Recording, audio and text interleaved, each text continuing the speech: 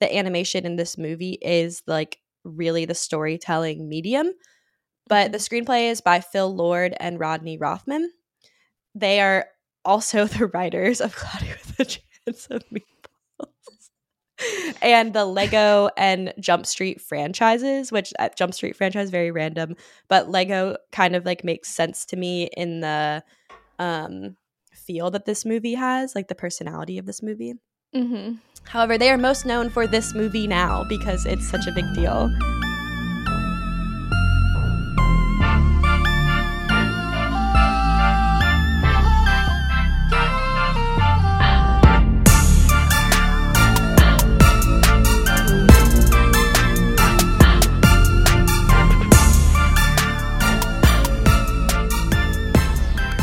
Hi, Liz. Hi, Court. And hello, Be Critics fam. Welcome to another episode of the Be Critics podcast.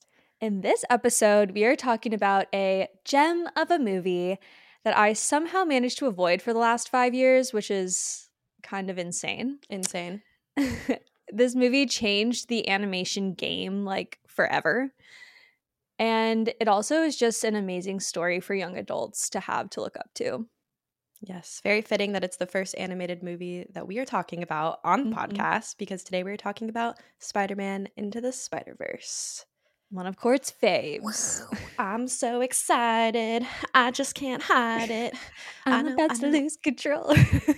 Okay, well, if you are like Liz and you live under a rock, here is the story of Spider-Man Into the Spider-Verse. So, Miles Morales is just a normal high school kid recently sent to a new magnet boarding school by his expectation-filled parents. In a moment of rebellion, he sneaks off to hang with his Uncle Aaron and throw up some Great Expectations graffiti on the walls of the subway, only to be bit by a radioactive spider while he's down there. Okay, I know what you might be thinking. Oh, I've heard this story before. Radioactive spider, sticks to things, webs randomly shooting out of hands, starts to fight crime, uncle dies, Green Goblin, yada yada. Except this isn't quite that story. It's a unique twist combining the origin stories of several Spider-Verse heroes in a multi-universe way, all of them unexpectedly thrown into Miles' version of NYC. And Miles is the only one who can save the city and send them all home. It'll take a leap of faith, though. Oh, I'm so excited. What a lovely discussion we're going to have. Okay, so this movie came out in 2018, December of 2018, and it's an hour and 57 minutes long, which is very long for the amount of animation that we have in this movie. And it had a $90 million budget. Also incredible about what we're going to talk about in a little bit.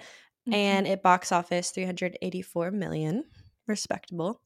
Ain't Very no Harry respectable. Potter, but it's not the highest grossing Spider-Man movie, which is kind of insane to me. Yeah, I mean, I'm sure one of the newer Marvel ones is with Tom Holland. Actually, this one's like one of the lowest. The original Spider-Man movies did way better than this one, which is I'm shocked. Well, this one won the Academy Award for Best Animated Feature Film in 2018, which at the time it was crazy because I'm pretty sure it was like the first movie since like 2006 that wasn't like a Pixar or like a Disney movie to win the award. This one was actually produced and distributed by Sony, like Columbia and Sony. So different.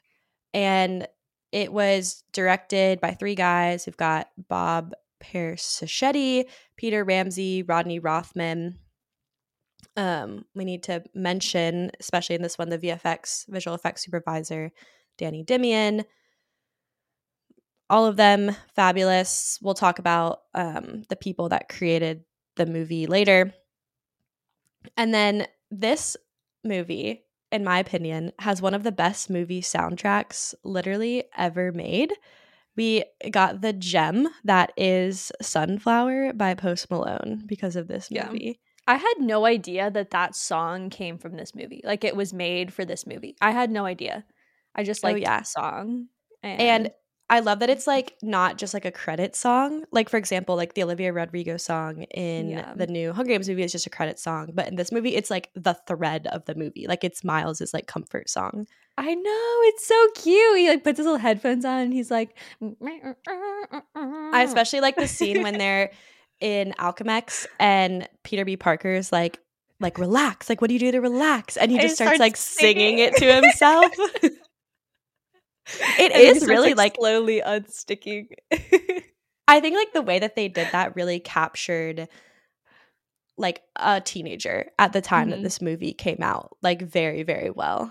Yeah, And I think they took a relatable. lot from Shameik Moore and like the way he was portraying like as he was doing his voiceovers, like the way his body moved and the way he acted. I think they took a lot from that, and you can tell like Miles moves like a real kid does, like a real teenager. It's really cool. I was impressed. And I think that they also did a lot of that with like machine learning too. Like they built in line structures to Miles's face, and then they had like a computer program basically like learn like these are the norms of Miles and like what makes him him. So yeah. I saw cool. too for Miles's character specifically, they took a lot of inspiration from Donald Glover. In Community, in one of the episodes, he wears like a Spider-Man PJ set, and they're like, "That's it. That's what our Spider-Man needs to look like." Yeah, and he wears like essentially like a Spider-Man PJ set like half of the movie. Yes. That's perfect. Yeah. Yeah. Okay, so we've already mentioned Shameik Moore is Miles Morales, our main character throughout this movie, who incredible. Like couldn't have been cast any better in my personal opinion. And then we have Jake Johnson, who plays Peter B. Parker. And you know who Jake Johnson is, right? No. Oh my God. The guy from New Girl. He plays I haven't seen New Girl. I'm sorry. Hell. Oh my God. Okay, well, he's funny in that show. And Haley Steinfeld is Gwen Stacy. I do know who that is. I like her voice.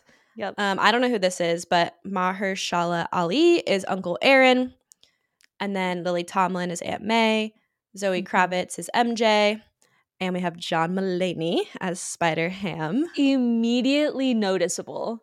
Like, recognizable upon opening Spider-Ham's mouth. I was like, oh, that's John Mulaney. Yep. And the comedy that goes with Spider-Ham like could only be executed by somebody like that. Yeah. Like, it gets better in the next movie. It's so good. It's so good. So this was John Mulaney's film debut. He'd never been in a movie before. That's cool. And they told him, they like kind of gave him free reign. They're like, improvise, like whatever. And so if you know John Mulaney, you know he's like pretty raunchy and he uses a lot of foul language. And so he was just doing that like as they were like recording, and they ended up having to cut a lot of it out because they didn't tell him until later that this was going to be rated like PG. And so he was like, oh. Let me just ruin your movie real quick. That's okay. They had such like attention to detail and everything. They were probably just like, we'll let him go. Like we'll find some bit of this. We'll be able to like clip it good together. Audio. Yeah. Yep. Nick Cage was Spider-Man Noir. Also, Courtney, you have like a soft spot in your heart for him. I don't know why. No, I don't. But I like that he's black and white. It's cool. It is. And funny. then Catherine Hahn is Doc Ock, and Chris Pine is like the original Peter Parker. Which like he's in the movie for like 2 seconds, and it's Chris Pine. He was so good. Yeah. Yeah. I love that they made Doc Ock a woman. I think that's so perfect. Because like it makes sense for Doc Ock's character, like such a conniving person. Like it was probably a woman anyways. I love that. I like the character choices that they have for everything. Even that like Miles is like a Black Hispanic person, that they have Gwen Stacy as like a really main character, that they kept like Peter Parker as a thread, but they gave him like multiple personalities options. That they brought in like the manga influence with Penny Parker. Like all of it was just incredible choices by the production team and the writers, and I think it is kind of like what makes this movie feel special. Yeah, it's super fun. And they did a really good job bringing them all together and not making it like, oh, here's the 5 separate Spider-Men. It was like, all right, like here's the 5 separate spider people, but they're all the same. But they're all different, but they're all the same. I don't know. It was very cool. I liked it. Yeah, I agree. It's awesome. All right. So before we move too far into the movie, we're going to take a second, just a quick little break, to say thank you so much for tuning into our Spider-Man Into the Spider-Verse episode. We wouldn't be doing these episodes without you guys, and we're so, so glad that you choose to tune in every single week. Yes, thank you guys so much. If you are loving what you are listening to, the best way that you can thank us is by sharing the pod with a friend and telling them that our episodes come out every Monday and Every that they Monday. should check it out. And if you are listening, you should subscribe and follow on the platform of your choice so that you don't miss every episode when they come out. Sometimes we drop random episodes. We put all kinds of content out there. Definitely leave ratings and reviews and interact with us on our socials. Yes. And you can find us on Twitter, Instagram, TikTok, and YouTube at BCritics Podcast. We've got lots of fun content, and you can just see what we're up to. We post personal stuff, which is fun too. Yes. And check out our new partner, Reload. So the Reload app is this brand new app. It's completely free, and you can go on there. You can create an account, and you can find recommendations for movies to stream, find what your friends are listening or watching, what we're watching. So like all your favorite creators, connect with people that love movies. And they have some really cool new things coming out that we'll talk about soon. But if you're interested, you should definitely check it out, and you should use our code to sign up. Yes. So we will link down in our episode description where you can go to download the app. You can get it on the App Store or in the Google Play Store. But download the app and use our code when you sign up. Our code is BCRIT. It's BCRIT. So B as in boy do we love Spider-Man, C as in Courtney, R as in Race Against Time, I as in Into the Spider-Verse, and T as in The Prowler. Okay. I think it's time to get back into the episode. Let's do it. Okay, so we have a lot to talk about. And I think the obvious place to start is with the animation of this movie because it like you mentioned, it changed animation going forward. And when you watch it, at least me personally, like I was just like in awe the whole time watching it. So the VFX supervisor I already mentioned, Danny Demian, he previously had done Cloudy with a Chance of Meatballs and Hotel Transylvania. I don't know why we're always talking about Cloudy with a Chance of Meatballs. I think it's a sign. I think we got to work it into our schedule some way. Maybe. It's a gem. And then the screenplay, which I think like the screenplay and the animation kind of go hand in hand because the animation in this movie is like really the storytelling medium. But the screenplay is by Phil Lord and Rodney Rothman. They are also the writers of Cloudy with a Chance of Meatballs and the Lego and Jump Street franchises, which Jump Street franchise very random, but Lego kind of like makes sense to me in the feel that this movie has, like the personality of this movie. However, they are most known for this movie now because it's such a big deal. And then one thing I want to mention too is that there were 177 animators on staff at one point of this movie, which is more than twice normal numbers for like an animated movie. So this was like a huge, huge feat of animation. Yeah. So one of the big draws, or not draws, but like inspirations that they had was comic books. Obviously, I mean, Spider-Man's a comic. And I grew up with comic books. We've talked about it before. My dad was like a major nerd, D&D, comic books, all the things. And so I inherited all of that at a young age. And I saw all of the inspiration from the way that they like imitated the offset printing imperfections. Like as it's going through, you see like how the outlines kind of like offset from the coloring that happens a lot in comic books. You see whenever like they hit somebody, you see like pow or like boom or like whatever happened, or if like he's like jumping on the walls or whatever, you see the little like whatever. It's just really cool. They did a really good job with it. And I can't imagine how long that must have taken them and how like creative these minds are that were putting this all together is just insane. Yeah, the Insane. stats are crazy. You should look them up. It took them like a week to make like us like 10 seconds of animation. Like I'm not even making that number up. It's crazy. But you're exactly right. The like comic book inspiration is very, very huge in this movie. And Phil Lord said that you should be able to like pause the movie at any time and it should look like a comic book still. And there's even moments in the movie where they have like hand-drawn images that pop up to replace the animation with the shot. They're called like pop frames and they're just like hand-drawn images. So like when Miles is running from the Prowler through the city, there's like a shot where he like goes and like kind of hits a car, and then it like while he's doing that, it just like randomly for like a frame or two, it is this like sketched version of the shot, like a pop frame. But they have a number. Really cool. Yeah, it's super cool. They have a number of comic book elements. So I'm gonna like name a few. You mentioned a few. So one that is like a huge inspiration throughout the film is the Kirby dots or the Kirby crackle. And so there was this comic book illustrator, Kirby, who made this effect. And so you can see it in comic books and it's used to show like a pulse of energy. And so you see that in this movie whenever they're referencing the collider, like the pulse of energy from the collider. Yeah. And so you'll see it in like especially like the final fight scene, like a ton, like all these dots that are just like coming out of the ground or like around Miles and all the other spider characters. Okay, so next is the line hatching and etching. So that was like a sketching technique in comic books to create shading. So like literally like to make the lines. And so what they would do is they would take like the 3D characters in their animation and then they would just like add like etching or like The hatching lines, lines yeah. to like make them look more drawn.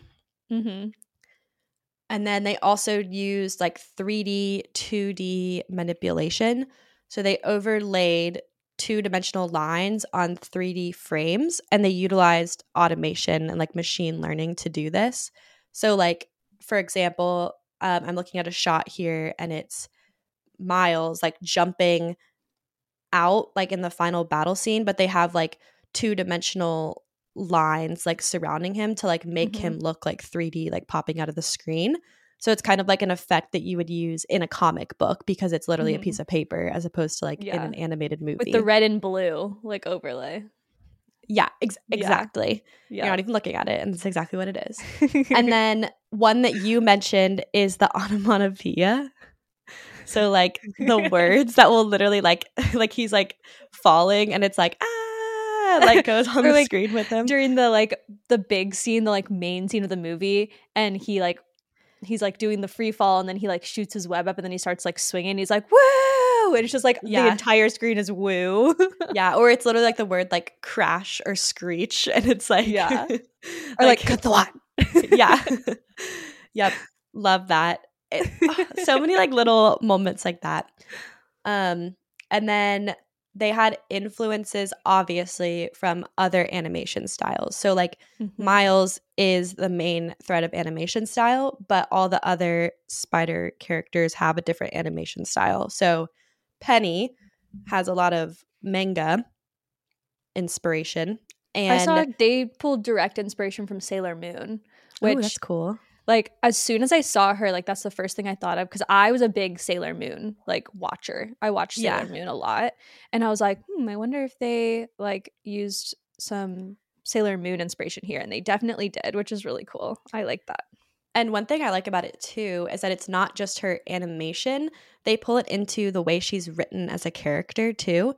Like she's overly emotional and like big with the way she expresses the way she's feeling and she cries. And that is like so manga anime to me. I love it. And she has her little like pet robot.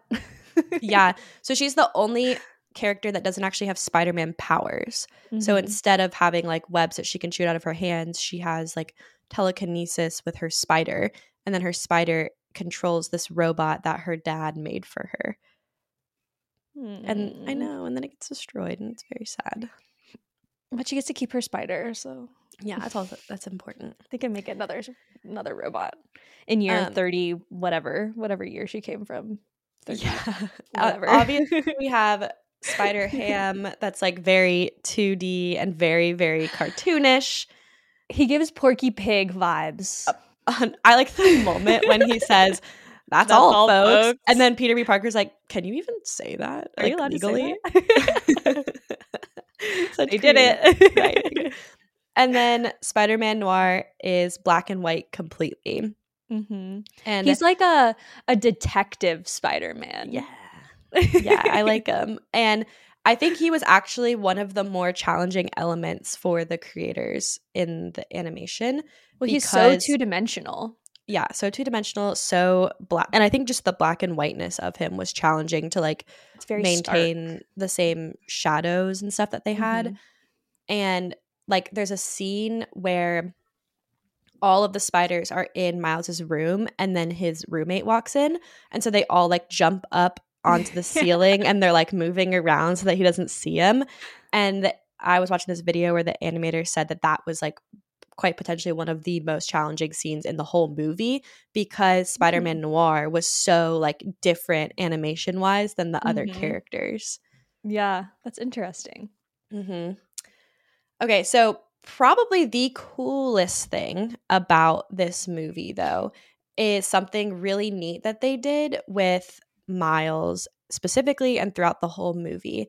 And it's this like old school animation style where they messed with the frame rate and they animated on twos. So most animation is done nowadays is done with like the 24 frames per second. And like that's how we do like this video too, 24 frames per second, so that it looks like a fluid video. And that's called being animated on ones. And so what that means is that you literally have like 24 frames for every like stills for every single second of footage to make it look like very fluid. It's like the closest to real life motion. Yes, yeah. But what they would do is they would purposefully make Miles's animation stepped on twos. So they would have his stills hold for 2 frames instead of 1 frame. So he would kind of look like crunchy. Like he was in slow motion. Like he didn't know what he was doing. And he was like awkward. So the best moment where you can see this, if you want to like go back and watch it, is there's this scene where they're leaving Alchemax. It's Miles and Peter B. Parker. And he's learning how to swing for the first time. Yeah, he's learning how to swing for the first time. And they're holding the computer. And so they're swinging through the trees. And so they animate it where Peter B. Parker is animated on ones, so 24 frames per second, and Miles is animated on twos. And so the effect that you have is that Miles looks like really clumsy and crunchy next to Peter B. Parker. And then like as Peter teaches Miles how to swing, they both kind of like sync up together and animate on ones. And that's cool. I think it's so cool because like it's so challenging because the background and like the camera frame is animated on ones, and so it's more fluid. So like Miles, because he was animated on twos, would like get out of sync. So they had to do like all these funky things to make it so that everything was cohesive. Interesting. And then the last thing I'll talk about is that they did not use motion blur, which is a very common technique used in CG today. So instead, and you already mentioned this, they used the like smear technique, which is a really common like old cartoon technique. And like when you see this, what it looks like is like when for example, when a character's arm is like moving, you'll see like multiple arms like in trail. A shot because it's supposed to mean like the images are sort of like smearing together. Yeah. And it kind of made it look more like an old cartoon or a comic book than like the crisp 3D animation that we see typically today. Yeah, because that's how they would have drawn it in a comic book. to show the motion, they would have just shown like, and it's kind of like translucent, like the other parts. So you'd have like the arm up here and the arm down here, and then everything in between's like translucent, but you can still see it. And so it's like showing that the arm is moving. Yeah, literally really like cool. smeared or like blurred, like Yeah. or not blurred, but I just it's so cool. Mm-hmm. Okay, so I think that's everything I have about the animation. Yeah, but just in general, I really liked the incorporation of all the elements in this movie. So we've got the animation, we've got, in my opinion, an incredible story. Mm-hmm. And even though it's based on, you know, the Spider-Man story, which we've seen 1,000 times and there's a million Spider-Man movies, yeah, this one to me does actually feel very original. yeah, absolutely. The way that they wrote his character in, and they went so far as to make it very obvious that Miles is in a different dimension than you're in. So things are named incorrectly. Like there, when he's in Times Square, you see a billboard for Snapchat, but it's called Peekaboo. And like there's a big poster for Shaun of the Dead, but it's called From Dusk Till Dawn. So it's just That's like so little funny. things like that, so you can tell that he's not in your dimension, which I think is important for subsequent movies. But I do like that just in general, the Spider-Man story is set in a real city, like that it's in New York City, because it makes it like relatable, you know? Yeah. Yes, Yeah. 100% agree. I like the incorporation of all the different origin stories. Like we got that repeated thread over and over, because I think that is what makes a Spider-Man movie is the origin story feel. And I think that was like a really important element in this one. Yeah. And then I also really liked the comedy of this movie. I thought it was very funny. Yeah, I agree. It had like silly moments, like silly comedy where you're like, haha. But then it also had like legitimate comedy where you like couldn't hold in your laugh. You're like, oh my God. Like one silly moment is at the end when Miles is defeating Kingpin and he like puts his hand on his shoulder and he's like, hey. Like that's silly, right? Yes. Like that's like a callback. But like the rest of Kingpin's like what the hell? Yeah. But like the moment we already mentioned where John Mulaney is like, it's like, that's all, folks. And they're like, can you even say that? Like that's funny. Like that's comedy that like I like when movies, even though they're geared towards kids, the comedy is not like only for kids. Like I find this movie funny and like watch it again and again and find it funny every single time. I think kids too find it funny though. And just in a different way, because they don't understand. Like they probably have never seen Porky Pig. Like they've never seen Looney Tunes. But like they would think it's funny just because they're like, haha, he's calling it out. Like whatever. Yeah. So yeah. Well, and that's like the Porky Pig thing is just like straight violence, like Super Smash Bros level. Like I'm just gonna hammer. You know what I mean? He gives him the hammer at the end. He's like, here, it'll fit in your pocket. And he's like, no, it won't. That's so silly. Oh my god. Oh my gosh. And like just the way that they use the animation to drive the writing for each character and like how every character was like sort of silly, like just the invention of like Peter B. Parker as a concept, like the spider, like to have calling him chunky. They're like, oh, you put on some weight. Yeah, like to have the Spider-Man that like at the very beginning, like they show like the perfect Spider-Man, blonde hair, like all the things. Yeah, so the movie opens with Peter Parker's origin story, like what you expect. But then like later it's contrasted with Peter B. Parker, who's like divorced, chunky, old, gray, divorced, loses more battles than he wins. Yes. Yeah. But he ends up being like one of the most important parts of the movie, which I think is really great. Oh, I love it. And I know you don't care, but I love that he's Jake Johnson because that voice is amazing. Yeah, all the voices were great. Sometimes, and this is just me being like nitpicky because this is how I am, but like with an animated movie, sometimes if the voice doesn't match up with the character, you get out of it a little bit where you're like, oh, like this is not. But I didn't have any of those moments. Like they did a really good job. Not only like picking the right voice actors for each of the characters, but then also making sure that it meshed. So like with the noir Spider-Man. Like he kind of looked a little bit like Nick Cage. Yeah. And like the Miles Morales character looks like his voice actor. Like they did a good job not saying like this is what our character looks like we're going to make these work. They did a good job like bringing the two together, which I really appreciate. Totally agree. And I think that you're exactly right. Like they had to have taken inspiration directly from the actors in their animation, in the way that they built the machine learning of those characters. Like, I mean, their facial expressions like feel like the way that those actors would have acted. And I'm going to call them out a little bit, but I think that's one thing that Disney misses a lot in their animated movies is making sure that their characters are like realistic and moving the right way. I'm just putting that out there. I mean, before we start talking about like the movie, I do want to just like recommend, because I don't think you've seen it and I don't think a lot of people have seen it just because of the timing of when it came out. But if you liked this movie, the Teenage Mutant Ninja Turtles Mutant Mayhem is like very similar. The animation style is like looks like the 2D, 3D drawings. The soundtrack is really similar. It's just like the vibes. It's got all the vibes. So if you really like this one, you definitely need to go check that one out too. Yeah, I've heard that one is like not an underdog, but like it wouldn't be that surprising if it like came in at the Oscars as like a potential nominee. So yeah.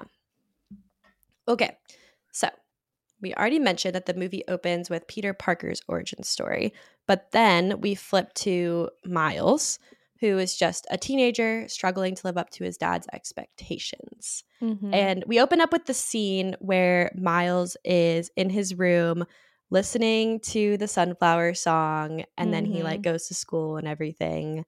Yeah. Which that scene was actually the last one that they animated. Really? That's cool. I guess it makes sense that they would do it like that. The song wasn't ready yet. Oh, well. Yeah. That's fair. Yeah. I really liked that they made Miles a graffiti artist. I thought that was really modern, and like especially for 2018 that would have felt like a little taboo, but it's like would have been like a cool thing to do. It wouldn't have been like, oh, I can't believe he's doing graffiti. Like it was very with the times. That's very, very cool. I like 100%. I think like 2018 to present is like the time when we're starting to realize that people can be artistic or like have different hobbies and interests, and that's still like cool and okay. But they also did it in a way to show that like he very much still wants to like fit in at school. Like he's very nervous about like people like thinking about him some sort of way or like laughing at him. Yeah. I liked too. I felt a little bit like we were part of the movie because he kept slapping his stickers on everything and we do that. And I was like, ooh. Yeah. I like the scene when he goes to school too, and his dad like picks him up on the way, and then he drops him off, and then he's like, I love you, Miles. And like Miles walks away, and then he stops and he's like, Miles, tell me you love me. And like in front of everyone. My parents would have done that. Like if my dad had a like PA system on his car. No, my parents would have never done that, but I would have come home from school and it would have been like nothing had changed between the drop off and the moment I arrived home. Like it would like I would get back in the car and they would be like, aren't you gonna say I love you back? And I'd be like, that was 8 hours ago. Sorry. Yep. So then he heads off to hang with Uncle Aaron in like a little bit of rebellion, and he makes some Great Expectations, which is the book that they're reading in school, graffiti, when Uncle Aaron like takes him underneath to this like hidden part of the subway system. And then he gets bitten by a radioactive spider. Yep. Yeah. As soon as we saw the spider, I was like, that's the one. This is the moment. He's going to turn into Spider-Man. And they make it so dramatic. Like the spider's coming down, like the whole he crawls around on him for a while. Like, all around. And then it bites him, and then he's just like flicks it off. Flicks it off. He's like, whatever. Like it's nothing.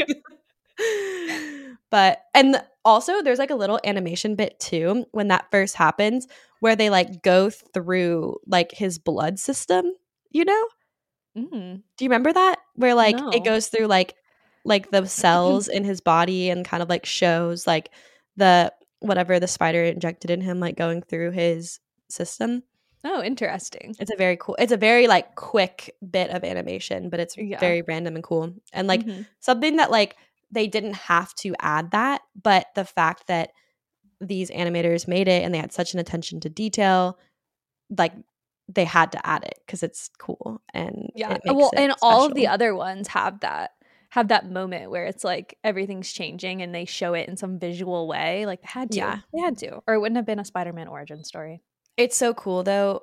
We'll talk about some things that like you could only do with an animated version of this movie. The live action versions could never achieve some of the things, and that's one of them, right? Mhm. Showing an animated version of the inside of your bloodstream is something that would be challenging or unrealistic or take you out of the movie if it was a live action version. But in animation, Yeah. you can do like whatever you want to, you know?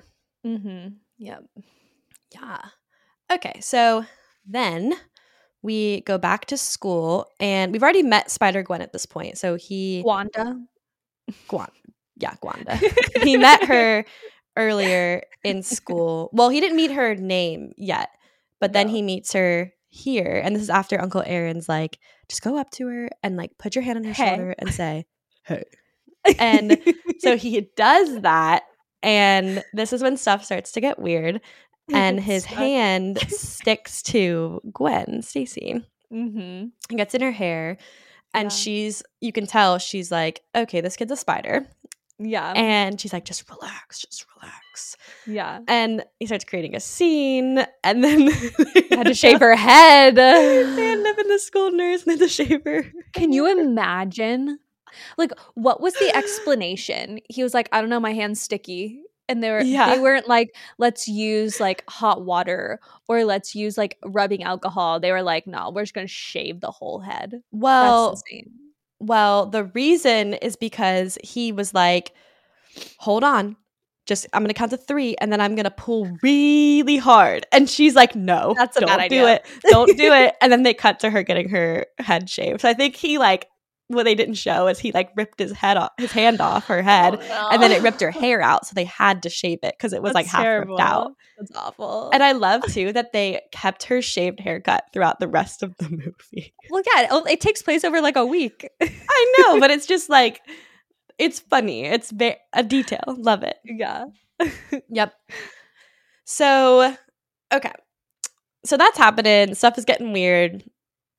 Gwen Def knows what's going on. Mm-hmm. So Miles is like, what the heck is happening? So he returns to the subway station where he got bit. Yeah. He's like, I don't know, maybe I'm Spider-Man. Yeah. Yeah.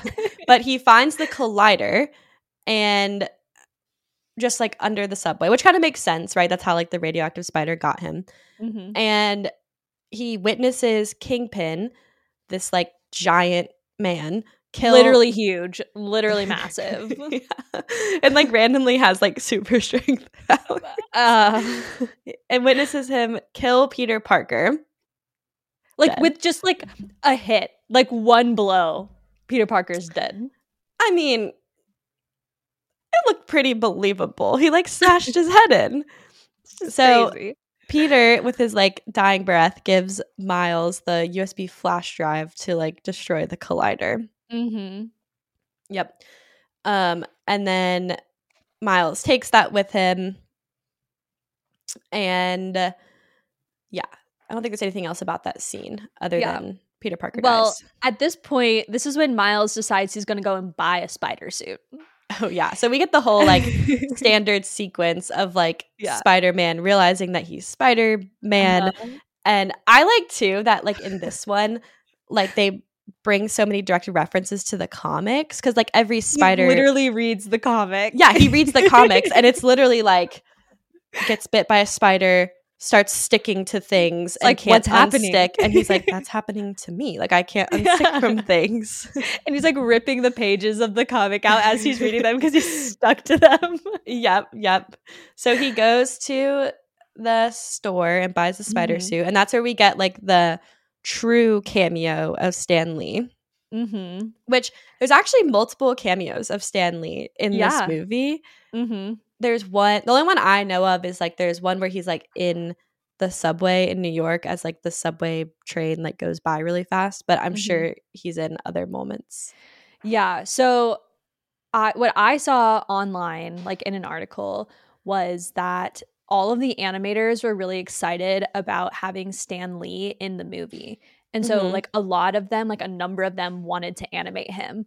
And so they let each of them animate him and put him in different places. So he's like almost every train you see, Stan Lee is sitting in the train. That's cool. And when Miles and his uncle are like on the ground, like in the middle of the road. Do you remember that scene? Yes. Stan Lee like walks past them. And there's just like a bunch of scenes that he's in. And I'm really glad they did that because this ended up being Stan Lee's like last thing he ever got to do. And so it's really nice that they have that for like his, what's the word I'm looking for? Lasting. Yeah, legacy. Exactly. I was gonna say like this has to be the last thing that he cameoed in because he passed away in November of 2018, like a month before it came out. I know, but at least he got to be in it. That's so special. And he got to like be a part of it and all that stuff, which is really great. I love that he's been like so involved in all of the portrayals of his comics. Like who else has gotten to do everything that he's gotten to do? It's kind of crazy. He's a legend. Definitely a legend. Rip Stan Lee. Thank you for giving us Spider-Man. We appreciate you. Forget the rest of them. We only care about Spider-Man. I mean, we have very well established on this podcast that we're not Marvel people. We're not superhero people. However, there's a few exceptions to that rule. I personally am obsessed with Spider-Man. Obsessed. We love Spider-Man. He's great. Yes. And then I like the Guardians of the Galaxy movies. They're also good. Yeah. And I very randomly like Wonder Woman, but only the first one. Oh, okay. Yeah. Okay, anyway.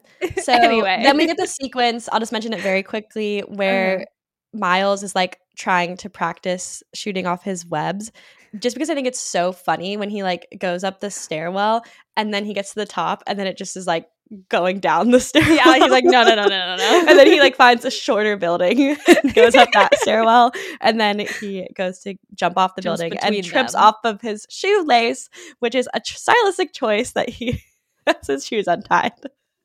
You know, that he literally the whole movie, and they bring it up multiple times. And in the scene, like the iconic falling up scene, you can see his shoe untied in that scene. Yep, I'm sure. It's very funny. Very stylistic. Like, it gives him like a childish aspect for sure. Yeah. Okay. So then after all of that, Miles eventually meets Peter B. Parker, and we get his origin story, which is hilarious. We almost kill him. Yeah. But then Miles saves him. And Peter B. Parker, like, reluctantly is like, I gotta save this world, I guess, and go stop this collider. Give me that USB stick. And then he's, like, glitching out because he's, like, not from the right universe. And so they go to Alchemex together to re-download the USB because in Miles' training, he destroyed it. But they end up in a fight with our female Doc Ock. And Miles discovers he's invisible. He can be invisible and he can also shock people randomly, which is, I guess it makes sense with the collider. Yeah, I think it's fun. Yeah. But I like that they're like trying to like figure out how he does it, and they're like, just do it. And he's like, I don't know. Yeah. That whole scene is funny, how they're like remembering the password, like, and okay. One thing I love about this scene is that it's very, very classic Spider-Man. So one of the things about Spider-Man that I love is that he's funny. So like he'll be like in the middle of a fight scene and he'll just start like taunting his opponent in like a funny way. And that is very much this scene. Like Peter B. Parker is like chit-chatting Doc Ock. And meanwhile, he's trying to flirt with her. He's like, let me work my magic. Yeah, he's flirting with her. And then Miles is over there in the corner, invisible with the computer, like trying to type the password, literally turning around the computer screen, like, what's the last one? And Peter Parker's like, Octavia, you don't look a day over 35. And so then they like try to run out with the computer. You get the little scene with like the bagel, and they're like running through, and the bagel thing when he throws the bagel and then it literally says bagel. Yeah. You don't get the like sound, you get bagel. So then they leave. You get the like swinging sequence through the trees that we already talked about with the different stepping of the animations. And eventually Spider-Gwen has to save them. Love Spider-Gwen. I love that she has cutie little teal ballet slippers. Oh, I know. I'm obsessed I with love her color. I love that she's like bright. It's like most of the not most of them. Red and black does not exactly blend in, but I feel like the white like specifically stands out, which I really love. I think she's so cool. If y'all didn't know, I love Spider-Gwen, and you probably can't tell, but behind me I have a like art that I got from like an artist of Spider-Gwen. So beautiful. There love she it. is. She's so cool. And this is her like beginning, but if you love her, watch the next movie for sure, because she is the star of that one. She's very cool. Yes.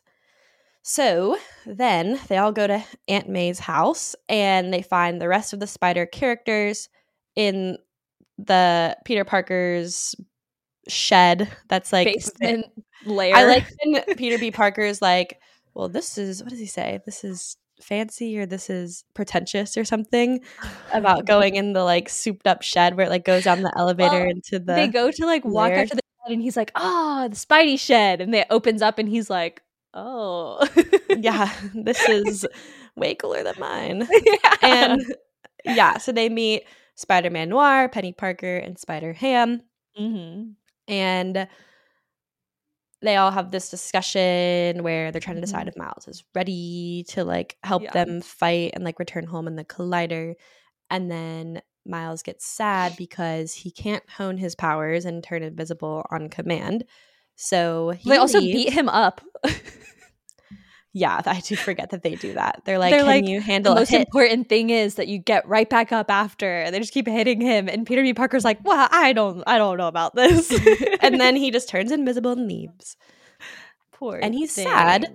So he goes to Uncle Aaron's house. And he discovers that Uncle Aaron is actually the Prowler. That's terrifying. That's so scary. I know. So he runs back to Aunt May's house. And then Doc Ock and company follow him. And they're like, you weren't followed, were you? Of course he was followed. I don't think so. That little scene in the house is cute too, because I like when Aunt May's, she goes, can we just take this outside? And then they all have to fight inside and literally break out the wall of her home. Well, she like pushes one of them, the one she told to take it outside. She pushes him out, and she's like, I told you to take it outside. So what I love about Aunt May, and I don't know if you picked up on this, but in all of the movies, Aunt May is played by an Oscar nominee. She is played by a big deal, and Lily Tomlin is an Oscar nominee. And so that's just like continuing the streak of Aunt May being played. Like Aunt May, this like, she's important, but she's also like definitely a side character, but they like have these amazing actresses portraying her. It's incredible. Well, I think it has to be an amazing actress because she plays Peter Parker's Rock. And so that's a really, even though it's a side character, that's a really important character to the story and to the arc of Spider-Man as a person and his emotions that he goes through in his origin story. So I think what's really sad about Peter B. Parker is that he's already lost Aunt May. I know. And which is probably part of his problem, because she was the one that always like kept him from being an idiot. Yeah. Well, I mean, Peter Parker, Spider-Man, like in the real story, does lose Aunt May, and he's fine. He makes it. He defeats James Franco. So then Doc Ock and company, they're attacking. Kingpin kills Uncle Aaron with a gun. That is so violent. I know. That's kind of shocking. That is allowed in this movie. What is this movie rated, actually? I Is don't it know. PG? I think it's PG-13. It has to be PG-13. It's like pretty violent. It's super violent. Let's see what it is. It is not listed on IMDb. PG. That's shocking. Because then he points the gun at Miles. I That's guess just shocking. because it's like Animated and fake. animated and like fake enough looking. I don't know. It's very Beats sad. me. That makes me really sad. It is weird how the rating system evolves over time, because like a movie that, you know, they used to rate G, they definitely wouldn't rate G anymore because it has violence in it. But this movie, even, I feel like has a lot of violence in it, and they rated it PG. And I just wonder if like today, you know, only like 6 years later, it's 2024, would, I know, crazy, would have the same rating or not. I don't know. Beats me. However, after Kingpin kills Uncle Aaron, the team escapes, but they leave Miles in his dorm room, and Miles is very sad. And then the team goes off to the collider. They don't just leave him, they trap him there. And they kind of like set up this scene where they're like trying to figure out if he's ready. And like they're all just standing there like watching him fail. That was really hard. That was hard. That was this really whole section rough. of the movie is very emotional, in my opinion, very well written, because it tugs at my heartstrings for sure. It's very real. Like that's like Miles's dad like coming to the door and like apologizing after losing Uncle Aaron, and like kind of realizing like I don't want to lose you too kind of thing. And like that's like very much, I feel like, something that probably happened in my childhood, that like my dad would have like come to my door and be like, I'm so sorry or whatever. I think that also makes this movie especially very 2018, because that was the time, like right before COVID happened, where people were starting to be like, therapy is good, like expressing your emotions as a male or whoever you are in society parenting is good. Yeah. And so they have this arc where Miles's dad goes from like being really hard on him to like finally learning how to express his feelings. And it's really sweet to watch Miles trapped and his mouth covered with web, and he can't talk back to his dad, but to see that like he wants to say back in this moment, I love you too, Dad. Yeah. And then to see that this inspires Miles and gives him the strength he needs to then take his leap of faith in the next scene. Yeah, I love when that scene's happening, they replay his dad's speech that he did, and it's just like he's getting like more and more confident, and just, I don't know, I loved that. I was like, that's very powerful. That's like a very cool thing that they did. So that scene, the scene that we're talking about, yes, the music. It's this song, What's Up, Danger. It's the first track on the Spider-Man Into the Spider-Verse soundtrack. It's kind of like rock and roll a little bit.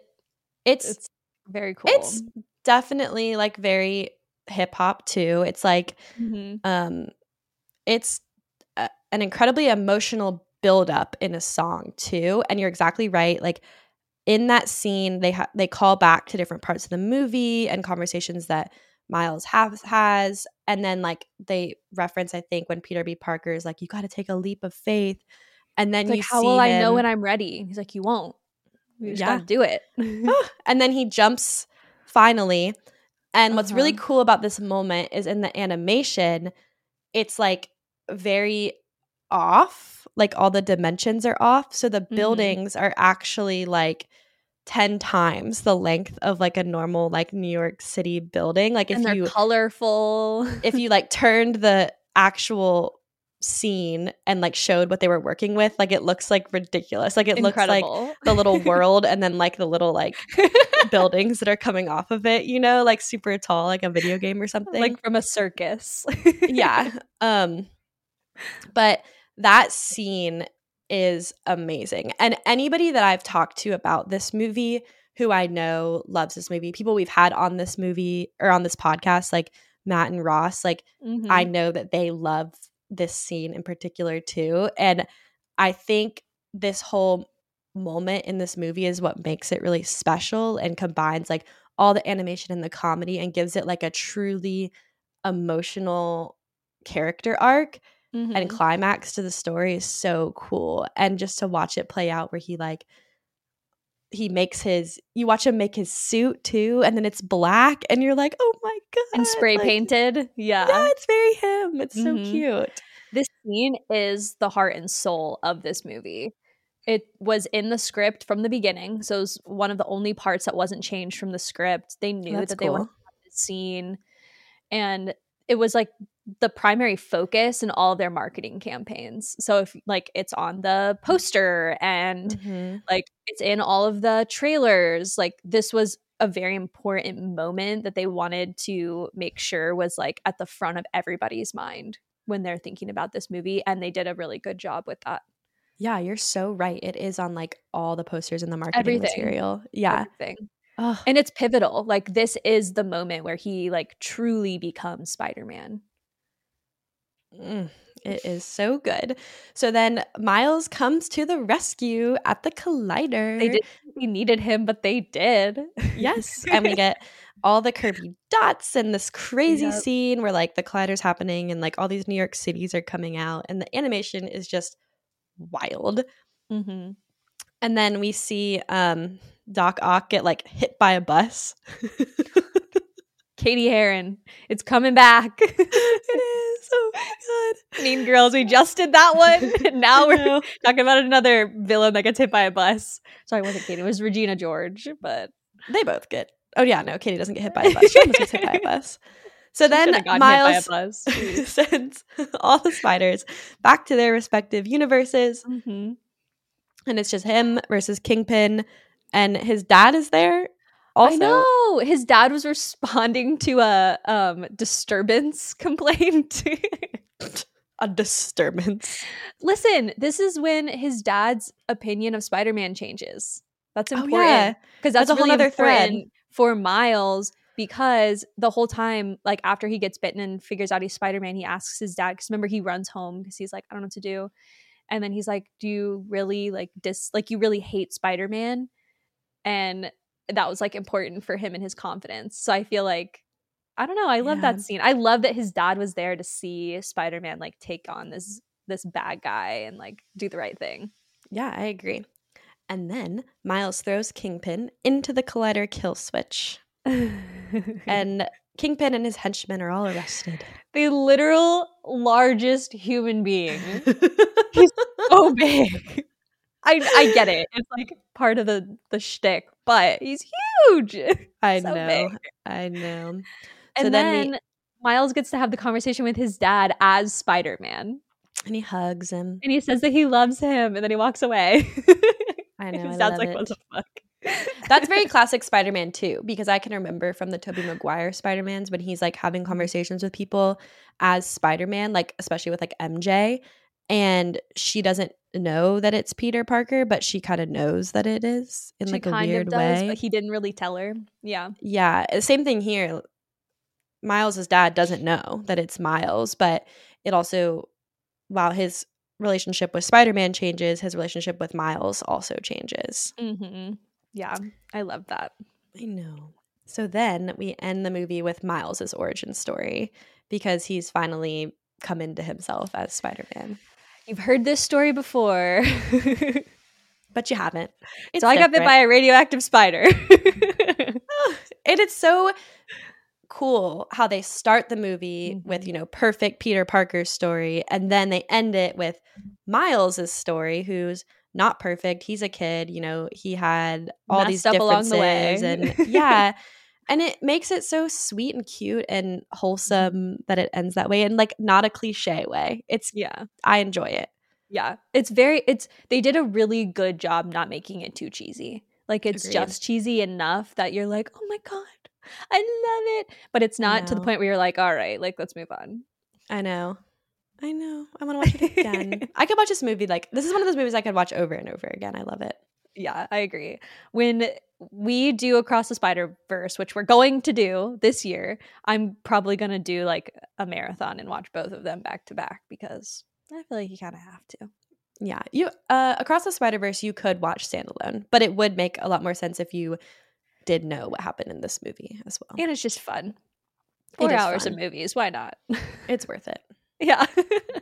Okay. Anything else you want to mention about the movie before we rate it? I don't think so. I think that's everything. Yeah, we covered a lot. I talked very fast, so. Okay, Liz, would you like to rate the movie? As a reminder, we rate on Letterboxd with 0 to 5 stars and half-star increments. I gave this one 5 stars. I am literally so honored that you think that. It was really good. This is one of my favorite movies ever, and I was going to be so sad if you didn't love it, and you loved it. I did. I watched it all by myself. I had a day off. Hayden had to go to work, and I was like, I'm going to watch this movie, and I laid down and I watched it, and I feel like it's one of the only times like recently that I've watched a movie at home, like not a movie at a theater, where I like wasn't on my phone, I wasn't doing other things, like I was just like glued into this movie. Oh yeah, it was really good. I loved it, everything about it. I mean, we talked about it already, but the animation style, the soundtrack. I'm in love with Miles Morales. Like, he's just fantastic. They did an amazing job, and I'm glad that they're continuing it, and we have a second one, and we're gonna have a third one next year. And yeah, just a great movie, great story. And I'm glad that like the young people, I mean, we're still young people, but the young people have these movies to watch because they're just fantastic. Oh yeah, agreed. And you're not going to believe this, but I honestly think that the second movie is better than this one. I believe that. I do believe it. Because I remember watching it and like my eyes were just glued to the screen. It was I remember when crazy. you went to see it and you like told me about it afterwards, and you're like, Elizabeth. And I still haven't watched it. So. Well, we'll get your raw reaction pod. Okay, well, if you haven't been able to tell already, I also rated this movie 5 stars, and we'll rate it 5 stars probably every time I watch it. Mm-hmm. Yeah, I loved it. Big rewatchability, which I feel like is really important for you when you're rating movies. So 100%. All right, so we have some write-ins. Oh, I'm excited. I am. And yeah, they're all good. So the first one I'm going with is from Never Ending Watch List, and they said incredible animation, great story building, and likable, realistic characters. Very unique overall. Totally agree. The next one, Dan Loves Film, which I'm so glad he wrote this in because it goes along with everything that we said. We spent a lot of time talking about the animation, but he said completely changed the game when it comes to animation. 100% agree. 100%. Yeah, I also 100% agree. I feel like this has set so many bars for me with animated movies. Like I didn't know an animated children's movie could be this good. And now I'm like, okay, well, I have expectations. Yeah, you better meet them. Great expectations. Oh my God. The next two are just, they're like along the same line, so I'll just read them back to back. But Tom's Movie Madness said absolutely amazingly perfect. And then Film versus Film podcast, Martin said the best Spider-Man movie, period. I honestly would agree with that, which is saying a lot because I feel like the original Spider-Mans with Tobey Maguire are a huge part of my childhood. But I think these movies have so much more rewatchability. Well, and it's just modern. Like as good as a Tobey Maguire movie is, like it's going to date.